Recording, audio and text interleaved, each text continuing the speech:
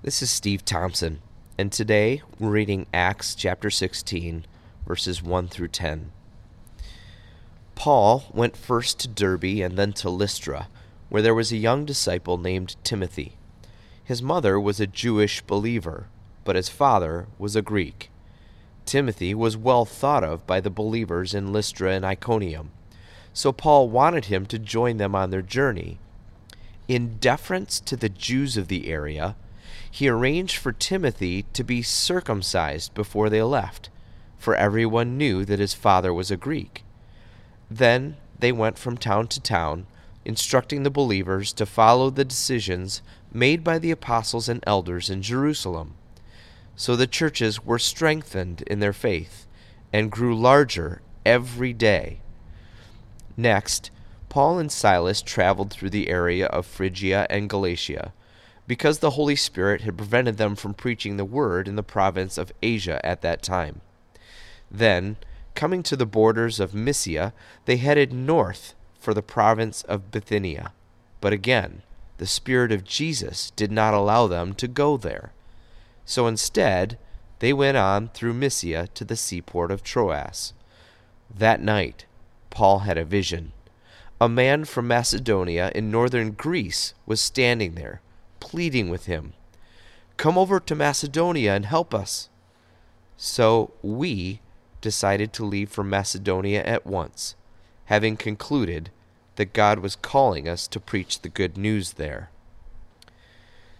That "we" in verse 10 is an indicator that Luke, the author of this book, has now joined them and has first-hand experience of what's about to follow. You might recall that last week we talked about the seismic shift created by the believers gathered in Jerusalem. They definitively declared that no one would need to become Jewish or enter into any Jewish covenants or laws in order to become a follower of Jesus. Circumcision was the commitment to the previous covenant. The new covenant would be sealed by repentance, belief, and baptism. A big difference, huh? So, a few chapters ago, Paul was laying his life on the line to prevent Gentiles who were coming to Jesus from having to be circumcised. So, what in the world is he doing now, making Timothy get circumcised? Well, it comes down to the very same principle that we arrived at last week, taken from 1 Corinthians chapter 9. Paul's life was not his own, and he would go to any length, short of sinning, to make it easier for someone to come to Jesus. In fact, he would do anything to tear down obstacles impeding anyone from coming to Jesus. He had a missiological bias.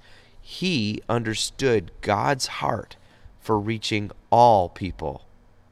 Here, Paul wanted Timothy to come with them on their journey, but knowing the culture, knowing how people thought, he didn't want his Jewish brothers and sisters to get hung up on the fact that he was traveling with an uncircumcised Gentile. It would just be an unnecessary obstacle to have to explain. And Timothy agreed. So I simply pose the question, how far would you go to tear down obstacles for your family and your friends who don't know Jesus to possibly come to him? I continued to routinely ask God for more and more of his heart of compassion. Moving on to the second part of what we read, poses a different question. What do we do when we don't feel like God is leading at all? Paul and Silas felt like they knew where God was leading them, but then he somehow prevents them from entering Asia, and then later, Bithynia. In other words, they traveled for several hundred miles on this mission from God. This could easily have taken weeks, the better part of a month, and all they were running into was closed doors. We have no idea how God was communicating with them, whether it was prophetic insight or just circumstances.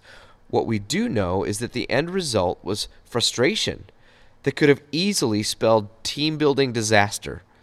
But instead, Paul finally gets a vision that would tell them where the Spirit is leading them to next. How many of us spend quality time wandering around the edge of Turkey, though? No, not literally the geographical place of Turkey like they were, but we were heading through life. We feel like we're headed in the right direction. We feel a sense of calling and God leading, but suddenly we're not sure where to go next. A door shuts here, a window closes there. God is definitely inviting us into something new, but the only message we seem to be getting is wait, not yet. Or no, not this one. I'm a part of a discipleship group that practices listening to God and doing what he says. And last week, he led us all to go to North Ottawa Community Hospital for a little while. But beyond that, there wasn't any clear direction. Now, I'm a pastor, so generally I'm totally cool with running to the hospital to stop in and see someone who unfortunately had to spend some quality time there. But it's really weird to just wander around the halls asking God why he has you there when you don't know anybody in the building. As a matter of fact, if you are ever in a place like that and you look a little purposeless, at best, someone's gonna stop you and ask you if you need help. And the answer is clearly yes, because you're just looking around. But you have no idea what kind of help to ask for, and you don't have a good explanation for what you're doing, so you just feel like running away. And at worst, that someone is just going to call security on you. Thankfully, that didn't happen. But every person in our group had a different experience that I have no doubt was exactly intended by God.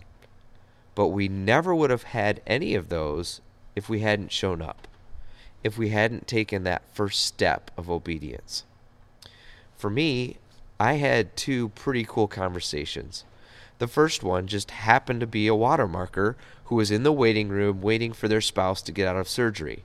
I had no idea they were there, but I got to pray with them in that moment.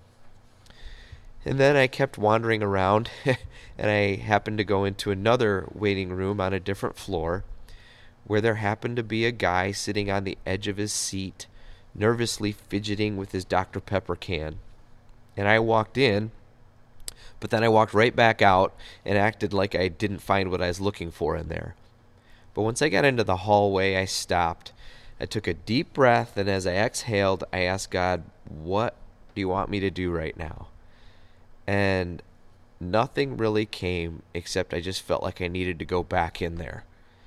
So I did, and I extremely awkwardly asked if there was anything that I could pray for him about. And for the next 20 minutes, we talked about life, health, God, church, prayer, and we prayed a couple of times. Now, I don't know what will come out of that 20 minutes, if anything. But if anything does come out of it, I guarantee it wouldn't have if I hadn't just said, okay, let's do this, and shown up.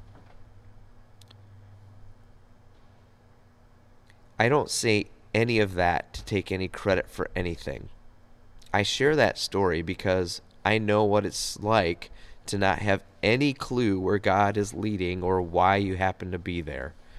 What I can tell you is that you still take that step of obedience. And when you get there, listen.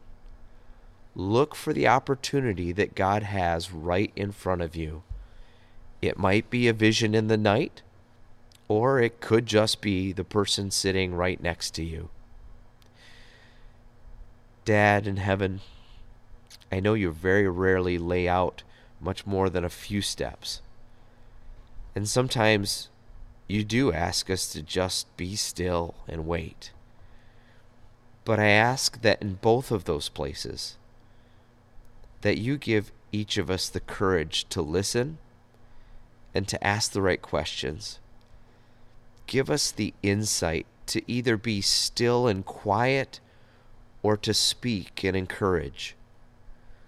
Open our eyes to the opportunities that you have for us today and fill our hearts with the compassion that compels you to go to the ends of the earth to invite people back to you.